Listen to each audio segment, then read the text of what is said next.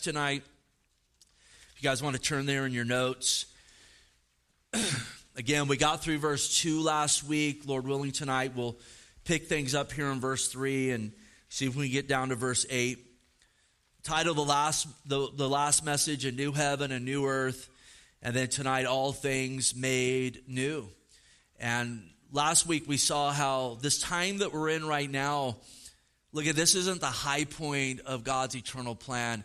I thought about that last week after I talked about that, how, again, Adam sinned in the garden and a curse came and, the promise of the Savior and the groping all through the Old Testament for the Messiah to come. And Christ came and did what he said he was going to do and died and resurrected. And I said this is the low point, the high parts, the new heaven and new earth. And there's truth in that, but I think I was mistaken because really the cross, the death, the resurrection is really the pinnacle of all of it. And so forgive me for that and thinking on that. But absolutely where we are right now and where the world is, it's under a curse. Now that curse is lifted when we put faith in Jesus, have forgiveness of sin. We get that restored right relationship with God. And then we have a great hope in us of, again, Christ's return or us going to be with the Lord and deliverance from these things and fellowship with God and perfect fellowship with one another in Christ forever and ever. And we know that, again, the coming of the Lord, the great tribulation, the millennial reign of Christ, that white throne judgment, and then this new heaven and new earth that we spent a lot of time looking at last week. I don't want to fully recap. If you weren't with us, go back and listen. It's online. We got CDs. It's on YouTube, Facebook. It's all over out there. That's coming soon, and I'll tell you, that's going to be a glorious, glorious thing because we know the Lord's last enemies will be defeated, which is death and Hades. Again, all things we'll see tonight will be made new. A new heaven and a new earth. And again, as glorious and beautiful even as this world is right now, it's under a curse. And even heaven itself will be made new because we, again, saw last week that even heaven's been tainted by even Satan, who has to give an account to God and also accuses us night and day, even right now. But we have an advocate in Jesus Christ who, praise God, defends us night and day. Boy, it's good. It's good when Jesus is your advocate, when Jesus is your attorney, so to speak. He's the only one who can get you off eternal damnation. The only one. Through faith in him.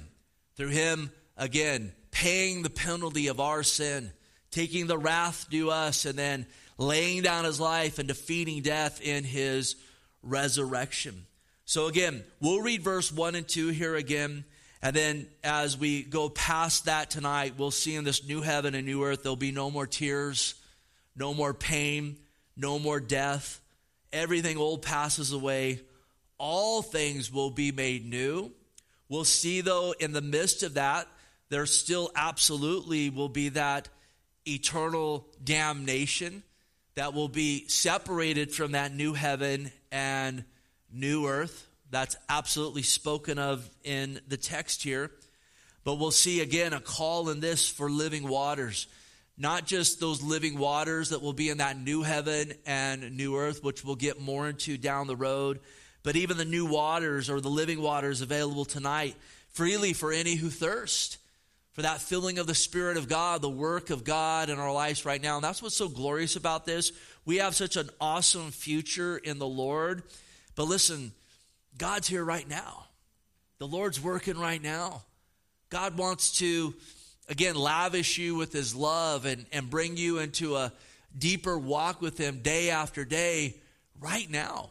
I mean, he tells us he's with us till the end of the age. And I know every believer, at least we should yearn for revival, and our nation desperately needs a revival. But let me tell you, the Lord wants to revive us every day. You know that? Every day he wants us to have a revived walk with him, an ongoing and abounding one. And that's available to us right now through drawing near to him, through abiding in him, walking in at the wealth of the spiritual blessings we have in the Lord Jesus Christ. And that's exciting. Because again, I read this and it's so exciting about what's to come, and it's glorious, and it's a glorious hope. But how awesome to know, again, the Lord's with us right now. How awesome even to gather together as the body of Christ and worship Him tonight.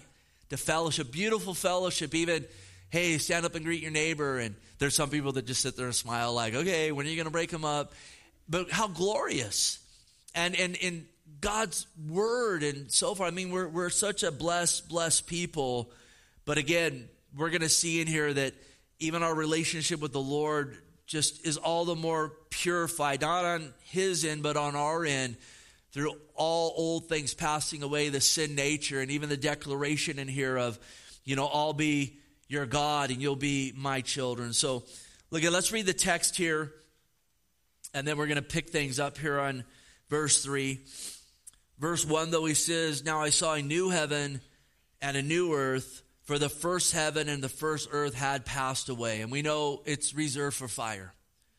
We see that clearly in Peter. These things are reserved for fire. And we need to remember that.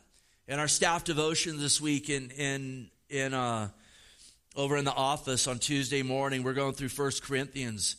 And we're in chapter 7, and it says, those that buy shouldn't live as if they possess. You know what? We're stewards of what God's put into our hands, but we shouldn't live as we possess it, because ultimately it's God's, but also we need to know all of these material things that are reserved for fire. I think it's a healthy viewpoint. It really is. The Bible says we're tent dwellers, we're sojourners, we're pilgrims. And when we don't have that mentality, it's easy to move into this place where stuff owns us. And we find our refuge or our security in stuff. And it's easy to move into an idolatry with stuff.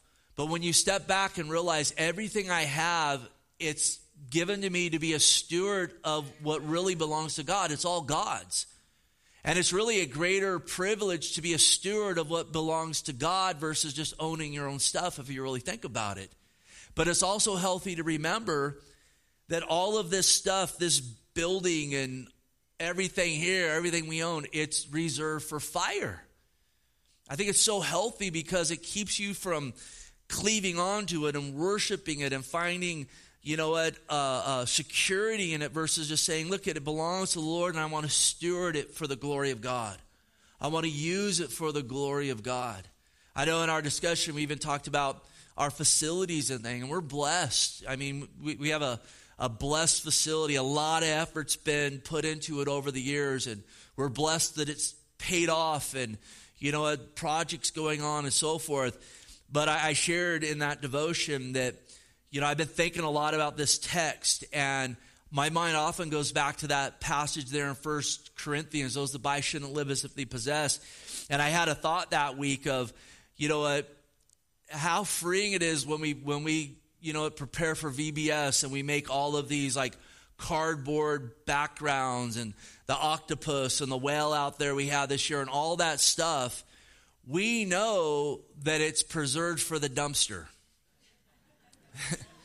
It's used for that week. And even a few weeks before, and kind of drumming up the excitement, and the kids get excited. And we just use it, though, as a platform to share Jesus with these kids. But we know it's all preserved for the dumpster.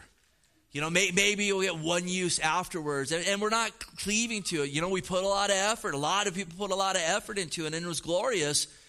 But it's preserved for the dumpster. And we'd be foolish just to say, man, that octopus up there, boy, that was outside the door, that thing, we're going to have it up there forever. That thing, it was a miracle. It stayed together up there for a couple weeks. It was literally tape and fishing wire, and we just, because the arms were somehow we got it up there, and it was comedy if someone would have videoed the process of getting that thing up there. But it was preserved for the dumpster. And all of this stuff, even the beautiful things and the things we're blessed with, we're a blessed people tonight, amen? But it's all preserved for the fire, and what's going to last? Again, it's going to be people either in glory or separated from God. And it's really the things we do under the glory of God, where he talks about talents and crowns and so forth. And in glory, those are going to be taken to worship God with.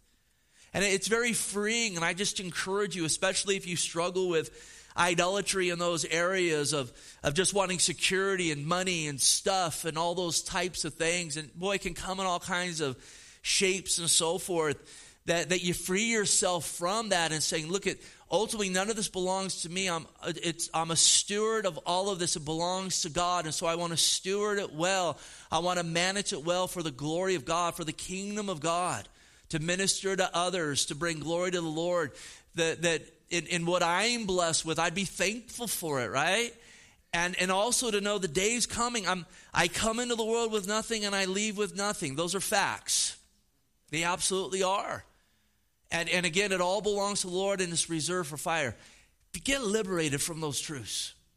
And the glorious thing, though, in Christ, yes, it's going to pass away. And then it's not like, oh, we're stripped of nothing. We're the most wealthy people in the world with a wealth that will last forever. A new heaven and a new earth are coming. In fact, the Lord even said, I'm there preparing a mansion for you right now in Christ. And we'll get more into this new heaven and new earth. And I'll tell you, there's nothing here that even begins to compare with the glory of that. I think about even after Jesus had rebuked the Pharisees in Passion Week and the disciples are uncomfortable and they come out there on the Lord's about to get that Olivet discourse. And they're like, Lord, look at the buildings here and the stones. And they're kind of trying to correct the Lord, like you're rebuking those Pharisees. But look at this. Look how awesome it is. And the Lord says, there's not one stone here that will be left on top of the other. It's passing away. And they say, what will be the sign of your coming in the age? And he gives a whole discourse, again, of the end of the age, which ultimately brings in this new heaven and new earth. We're a blessed people. We're blessed now, and we got such great blessings coming. So, again, the first will pass away. And then it says also there will be no more sea, and yet we'll see in a little while or down the road in Revelation, or Lord willing, that there's a river of water that comes from the throne of God that waters these plants, and the leaves and the fruits and things are for the healings of the nations. What a glorious thing. Then I, John, saw the holy city, New Jerusalem, coming down out of heaven, for God prepared as a bride adorned for her husband. And we talked about this last week, how, again, Jerusalem is the only city in the world called a holy city. Israel is the only place called the Holy Land. That's a legitimate biblical title. It's a place that was set apart for the Lord, and so much is unfolded there in the history of the world and Scripture, including, again, where our Lord would die for our sins and resurrect. Where, again, that temple was built before, and even that tribulation temple will be built that won't be a temple of God. It will be a temple of Antichrist. But indeed, when the Lord comes back, he'll set foot up there. And we talked a bit about that millennial temple that will be there for that 1,000-year reign before that new heaven and new earth. But we need to know that in the tabernacle and the temple, everything that was on that Temple Mount there in Jerusalem, it actually was just patterned after the heavenly Jerusalem. There's a heavenly Jerusalem. There's a heavenly temple. There's a heavenly holy of holies that we even enter in spirit because Christ atoned for our sins. And there's a veil in the Old Testament that would prohibit people from going into that place of intimacy with God except for the high priest once a year. But the Lord tore that so we can go boldly at any time. And the Lord invites us and longs for us to go before that, again, go before him in that holy of holies through what he has done. And so, again, it's a picture really of heaven coming down on earth. And a merging of heaven and earth with this new Jerusalem, which absolutely seems to be the place where we will reside and so forth. And in fact, later in Revelation, there's dimensions of this thing that is like massive there in the Middle East and so forth, where it will go on the new heaven and new earth. Now notice verse 3, and we'll pick things up here. He says, and I heard a loud voice from heaven saying, behold, the tabernacle of God is with men, and he will dwell with them, and these shall be his people. God himself will be with them and be their God. And notice verse 4, and God will wipe every tear from their eyes. There shall be no more death, nor sorrow, nor crying. No crying in heaven. It will be glorious. There'll be no more pain, for the former things have passed away. Then he who sat on the throne said, behold, I make all things new. And he said to me, write, for these words are true and faithful. And he said to me, it is done. I'm the Alpha and the Omega, the beginning and the end. I will give the fountain of water of life freely to him who thirsts. He who overcomes shall inherit all things, and I'll be his God, and he shall be my son.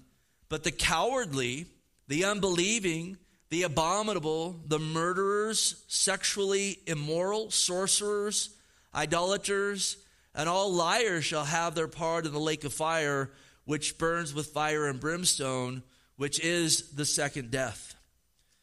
And so, if you by any chance have partaken of the lie of universalism, all things will be made new. Yes, they will, but those that don't have faith in Christ will be subjected to that lake of fire forever and ever. Look, now's the time of decision. Today's the day of salvation. We're in the valley right now where people have to say yes to Jesus or no, I'll be my own Lord. I'm good over here. I'll take the counsel of the world. I don't want you, God. And God will honor that forever. Now again, verse 3. He hears a loud voice from heaven. And again, there's a lot of loud voices in the book of Revelation. And I really believe, and I know many commentators as well believe, it's not just loud to get attention, or it's definitely not loud to be obnoxious, but it just shows authority. There's a loud voice, a voice that just comes in and overrides whoever's speaking or talking. This is like an amen, the final authority, like so be it. This is it, coming from glory itself. And really all God's word is that. God's word is yes and amen, the final authority. God's word that endures forever, that's never changing. God's word that will judge all things, and God's word that absolutely contains the gospel, that absolutely is the message of salvation delivered to us, that through faith in Christ we can be forgiven and be saved and know that we know we're right with God.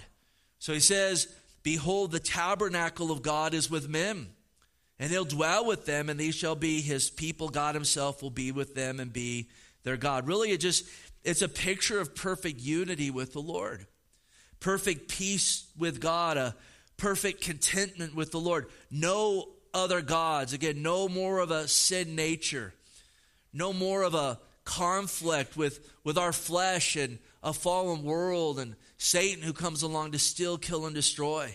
And indeed, we can rejoice that tonight in Christ, he's our God and we're his people.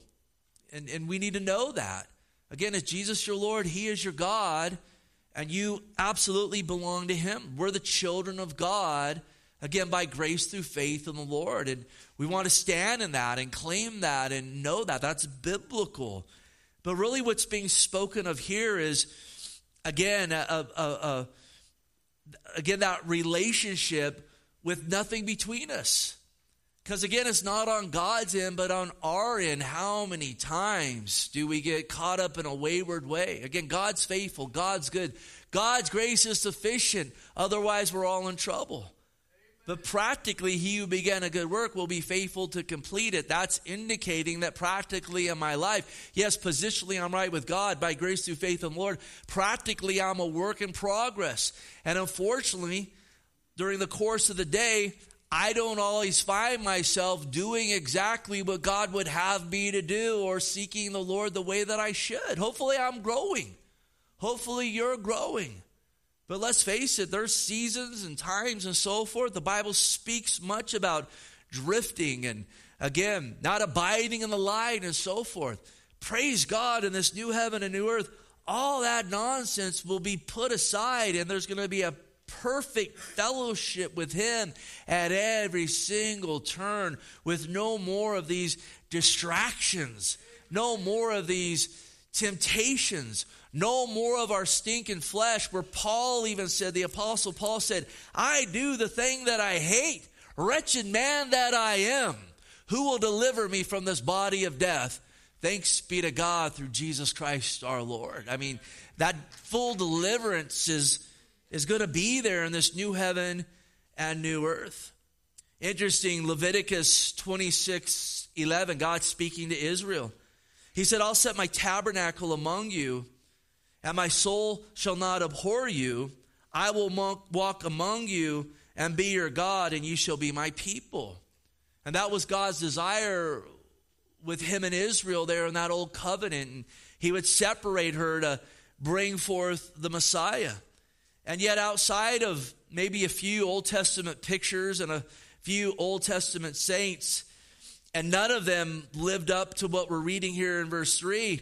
Again, there was just a continual conflict between the people of God and God, not because of God, but because of the people of God.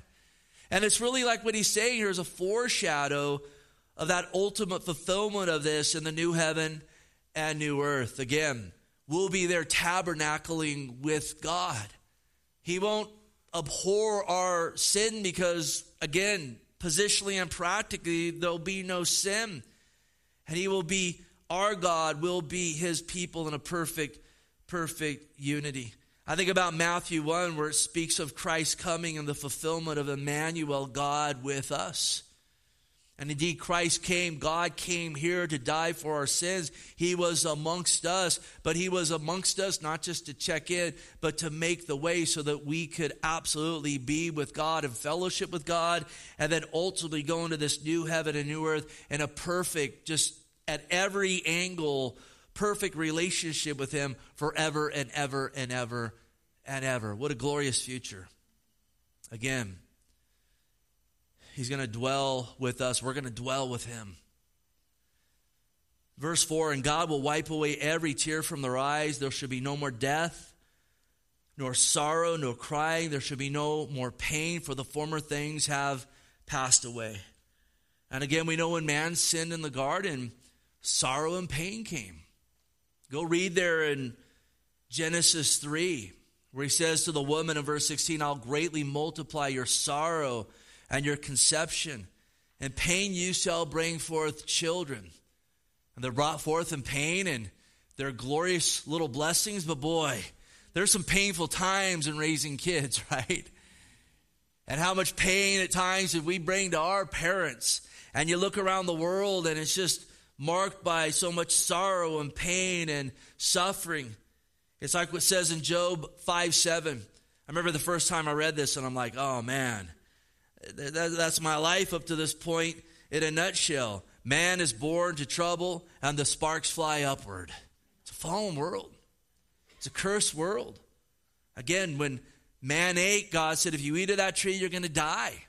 And he ate of that tree, and a physical death set in. A curse came on this earth. Relationship with God was completely broken, but praise God, he gave the promise of the Messiah.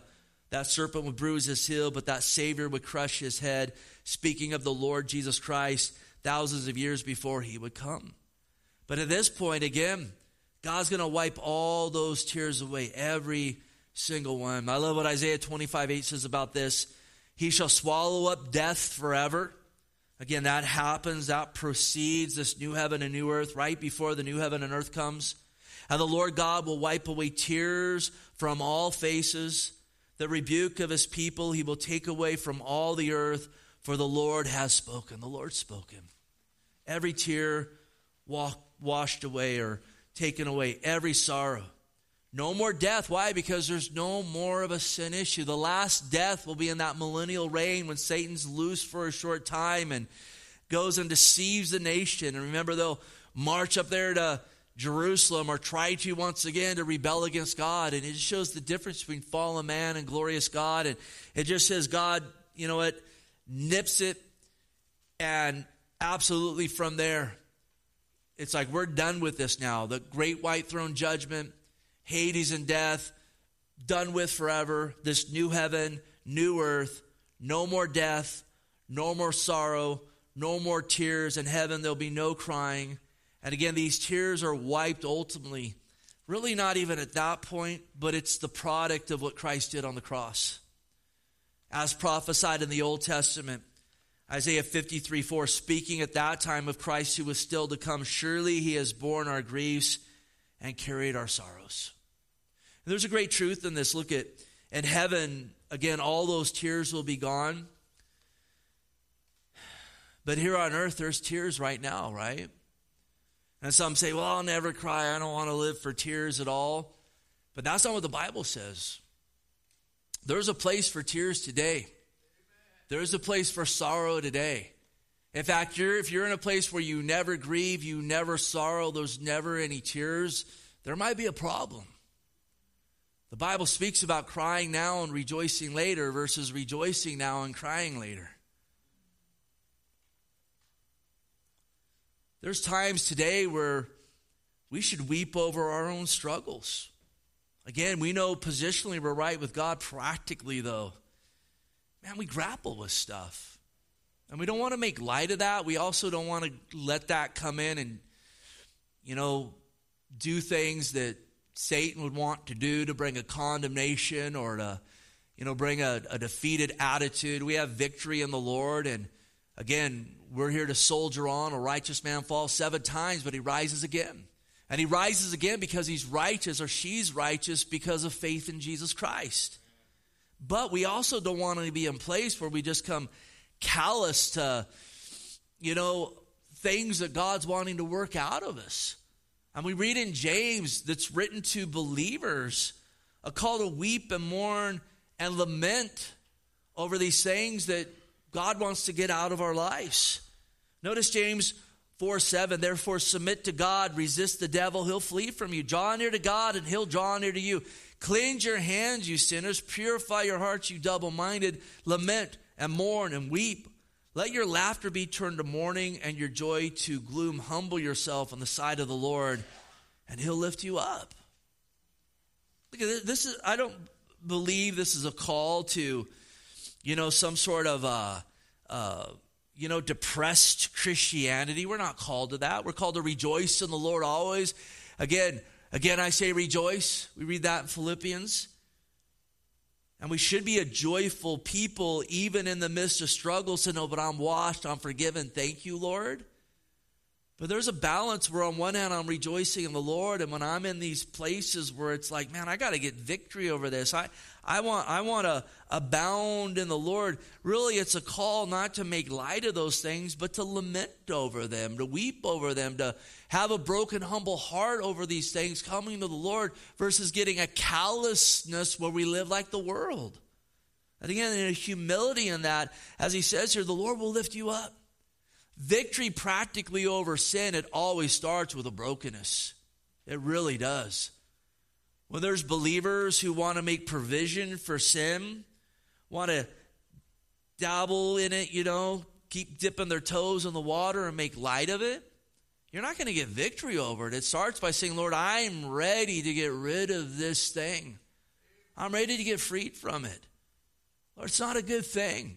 I weep over the damage it's done, not only in my life, but how about this? Sin always damages others. Do we want to be a people that are so hard-hearted? Well, I can dip my toe in it, I'm safe, but every time you dip that toe, you're hurting others, and we're hurting our witness of the Lord Jesus Christ. Amen. Romans 12:15 says, rejoice with those who rejoice, weep with those who weep.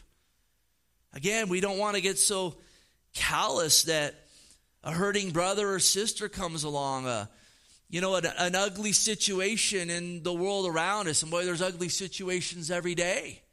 We want to be strong. We absolutely, want to be strengthened by God. But we also want to be, with that, there's a call to a sensitivity. Where it's not just, well, that's their problem, that's not my problem. There's a lot of that today. There's been a great increase in the last few years of, well, I just look out for me, my own, and everything out there, I don't care. I got to be savage to be able to even survive. Where the scripture says, weep with those who weep.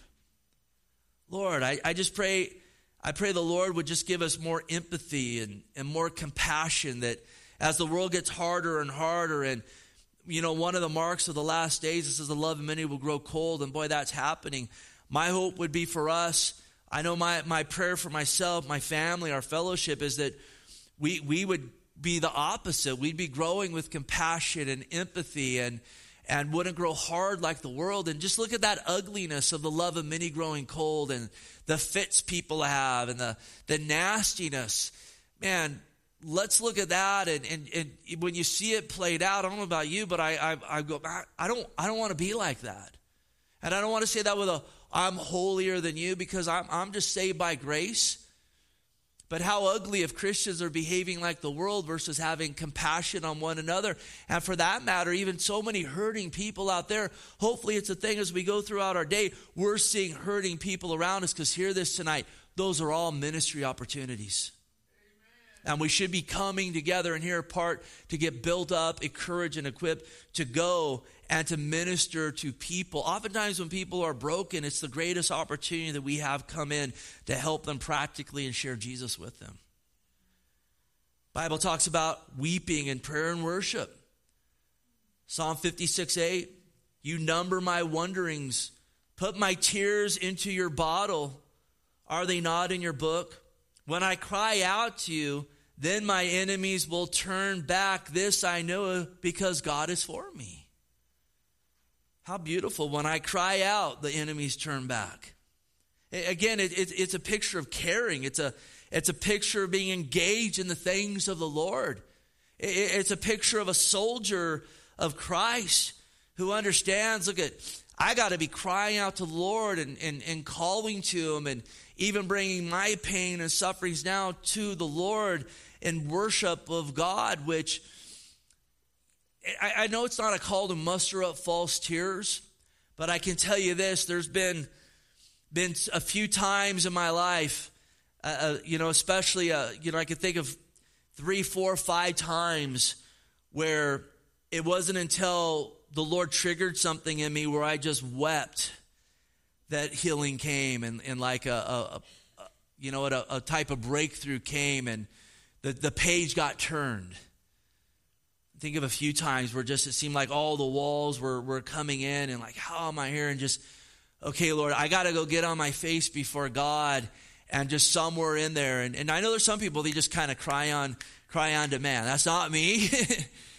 But we're just like a floodgate, and just an intimacy with the Lord and a healing from the Lord. Man, maybe you're in just a real difficult place, or just in a rut, or in a place where, damage was done to you, and yes, God's forgiven, but you maybe just feel like the weight of it, or there's unforgiveness or bitterness or just strongholds. Man, get on your face before God, and again, not to try to drum something up, but ask just for the Lord to work and worship him and praise him. And it may be that just via those tears that he's going to collect in that bottle is going to be that way of deliverance, or bringing you into a new place. Again, in the new heaven, new earth, won't be any crying.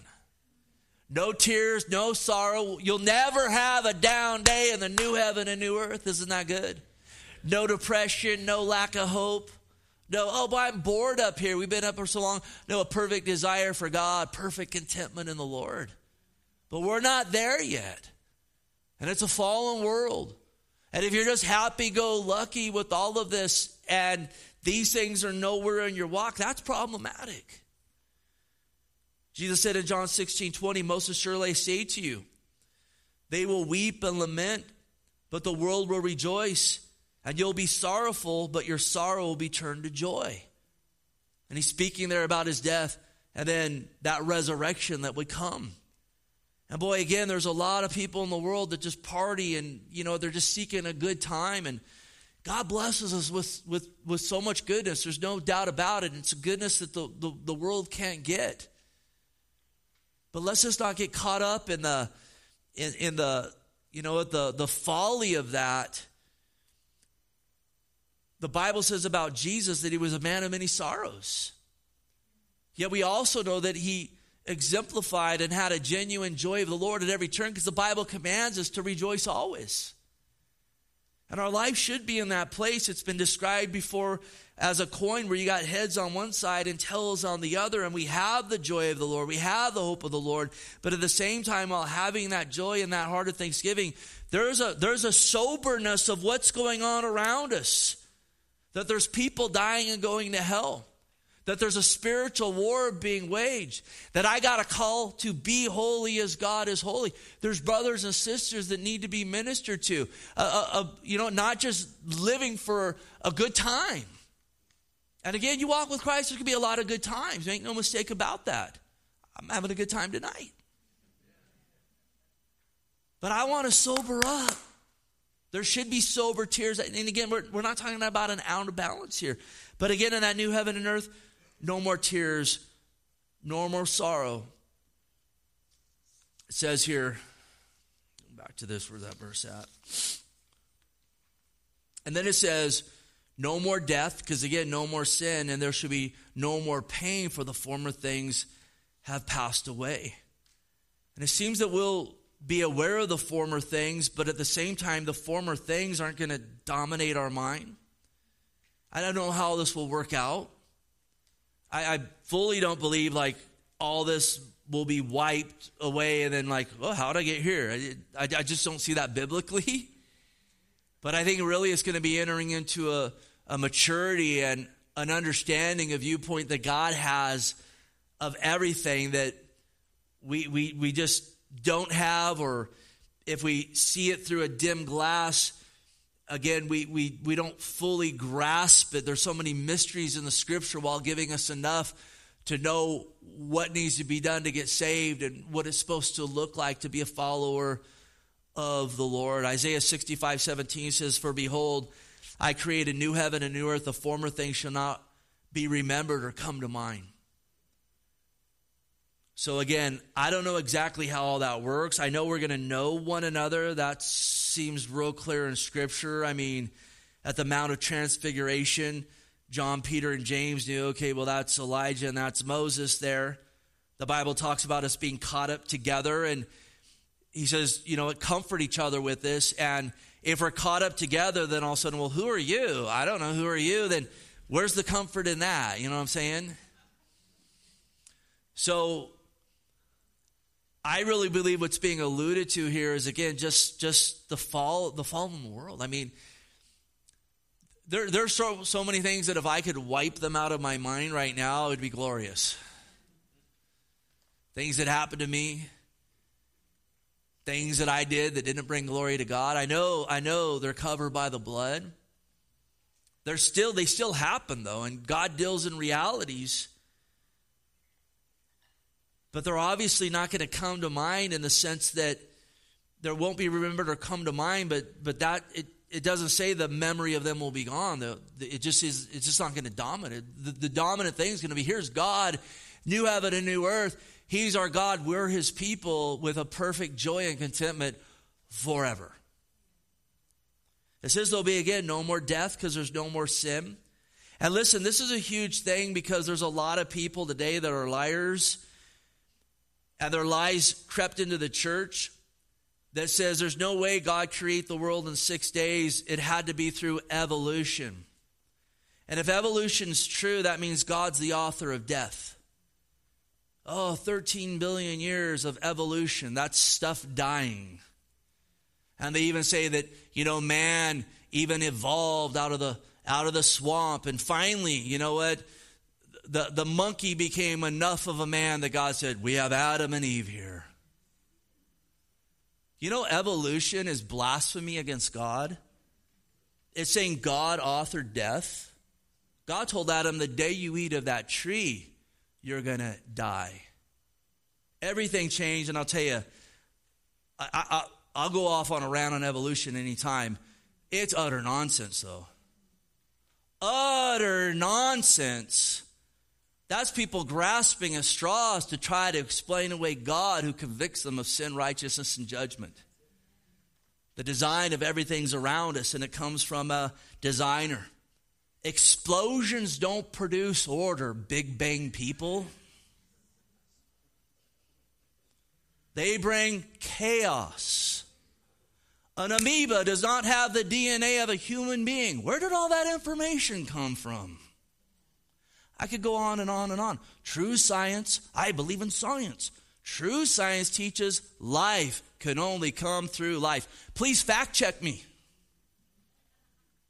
But see, it's an assault on God, and it's assault that's even got up into the church. You know, Billy Graham was an evolutionist. Dude has some whack stuff, let me tell you. Not downplaying that, look at, the gospel was often there. People got saved, but God did not use evolution. There's a lot of these guys today has become popular, and there's one reason why. They want to be spoken well of all men, and the Lord says, woe to you when all men speak well of you.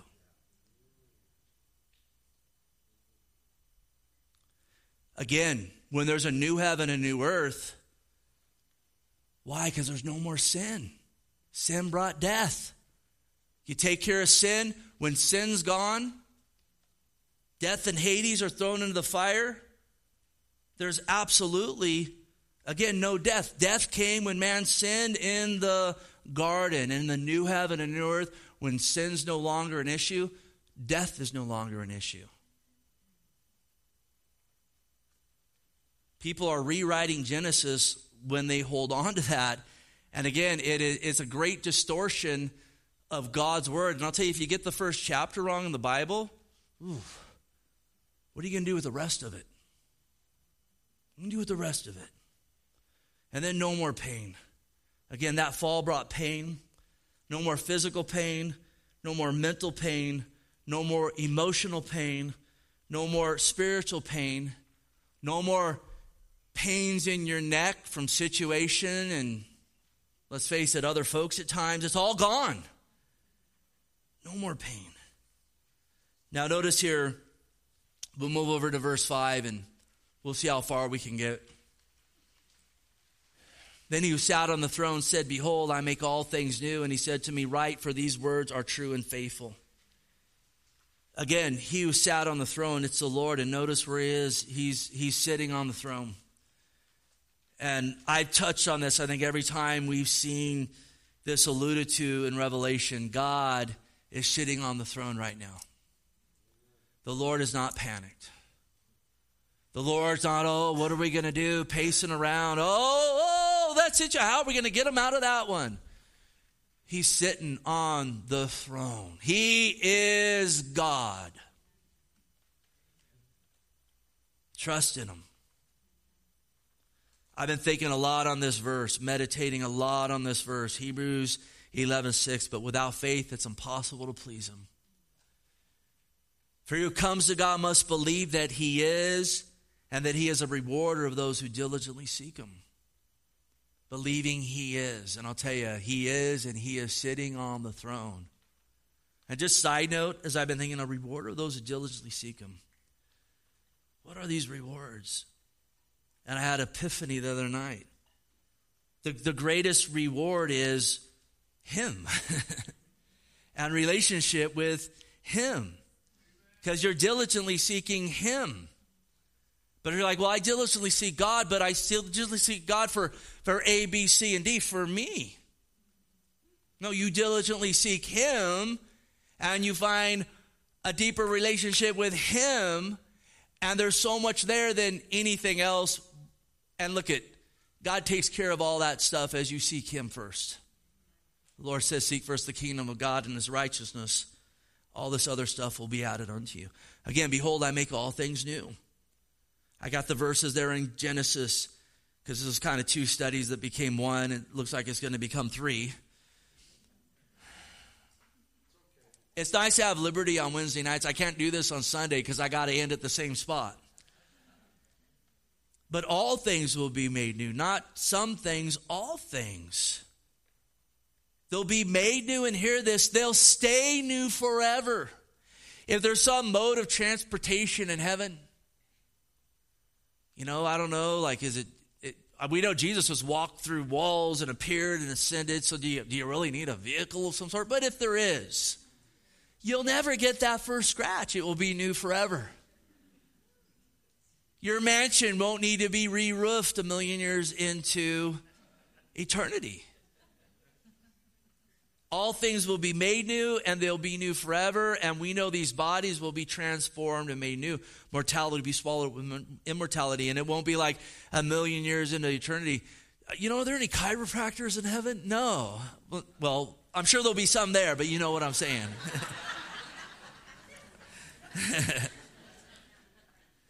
All things made new. Again, go back to the first. It starts off so good in Genesis. Then you get to 3. Oh, no, what's going on?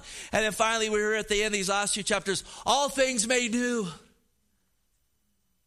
And again, it all centers around the work of the cross through Jesus Christ coming. Because if Christ never came and died for our sins and rose from the grave, none of this would be here. And again, praise God, in Christ today, we know 2 Corinthians 5:17, therefore, if anyone is in Christ, are you in Christ? He's a new creation. Old things have passed away. Behold, all things become new. So again, we're forgiven. We're washed. We have newness of life. And then I think of Scripture oftentimes a prophecy. It's prophecy on prophecy, then the ultimate fulfillment. And this new heaven and new earth is like a picture of just that ultimate fulfillment of it. But in Christ, we're registered. In Jesus tonight, you're registered in heaven. You got a reservation in heaven. Isn't that glorious? With a mansion up there. You know. The Lord knows all the details of that. So these effects of sin and sin will be gone forever. And he says, write for these words are, notice here, true and faithful. This is the Lord speaking. He says, these words are true, these words are faithful. So maybe you're saying, that sounds good, but can this be true? Jesus says, these words are true and faithful. God's word is true. Proverbs 8:8, all the words of my mouth are with righteousness. Nothing crooked or perverse is in them. They are plain to him who understands and right to those who find knowledge. I tell you guys, I've been teaching the Bible verse by verse for 25 years. Week in, week out. Sunday, Wednesday, Sunday, Wednesday, Sunday, Wednesday, Sunday, Wednesday. A Monday chapel. A Bible study on Tuesday morning. Family devotions on these nights. But over and over and over. I believe God's word more than I've ever believed it. It's a privilege because the more you walk with them, the more like, it is true. It is true. I mean, walk with the Lord for, start getting 5, 10, 15. I know some of you guys got 50, 60, 70 years under your belt. And then you go read those Proverbs. You know what I'm talking about. Oh, man, this is all true. I remember the time I did that. Oh, spot on. And then, you try not to let your mind, oh, yeah, I know that guy. He did that. Ooh, the Bible says it right here. Hopefully then you go, I'll pray for him right now, I know a brother got saved through reading Proverbs. Got born again through Proverbs. Because as he read, he's like, I've never seen anything. This is all true. This has to be inspired by God.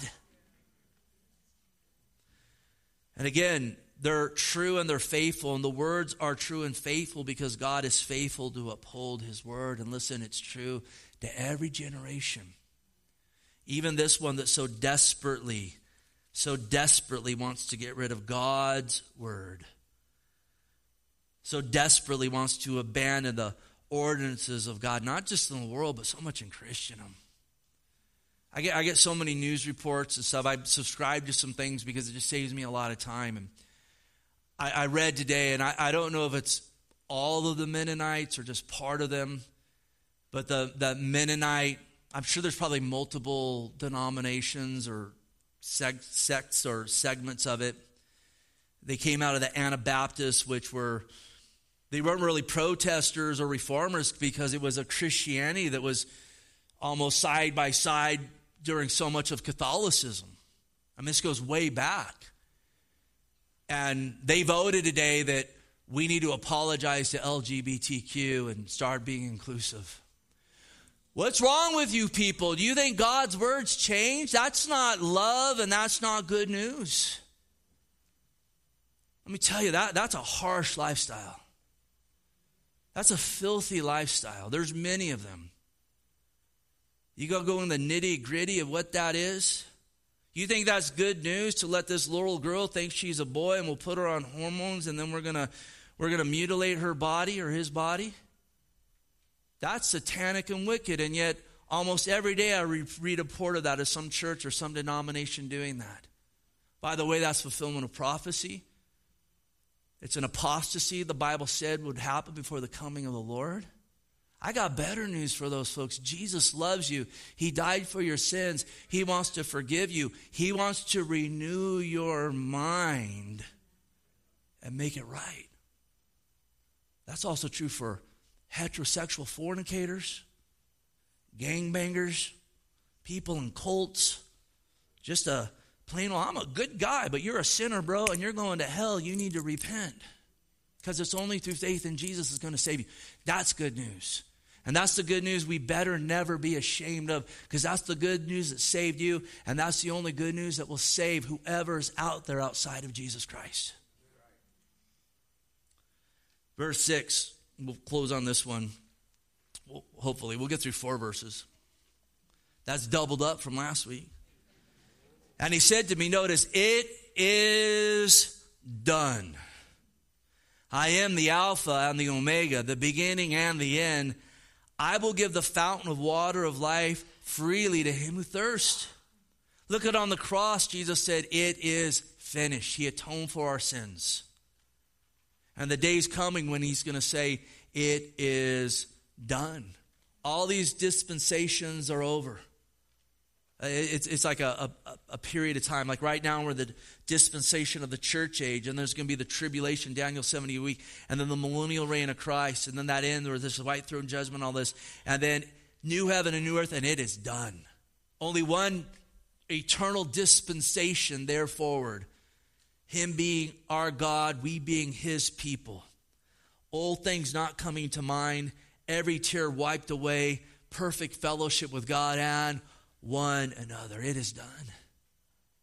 And again, to be part of this day, to hear him say it is done, then again, you need to receive him now and be part of the it is finished statement when he atoned for our sins at the cross of Calvary. I hope we all know him here tonight. If you don't, you need to call upon the Lord. It's a humbling of the heart. I'm a sinner. Lord, forgive me. And I'm turning from being my own Lord to see Jesus be the Lord of my life. I'm putting faith in you. Repentance and faith are really the same. The only way you can put faith in Jesus is you're like, I'm not, this is not my Lord anymore. This is my Lord. I put faith in him. The Bible says whoever will call on the name of the Lord will be saved. And then notice, this is the Lord speaking.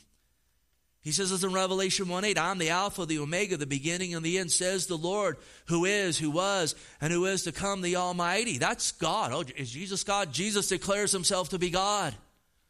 Who is, who was, who is to come. No beginning, no end.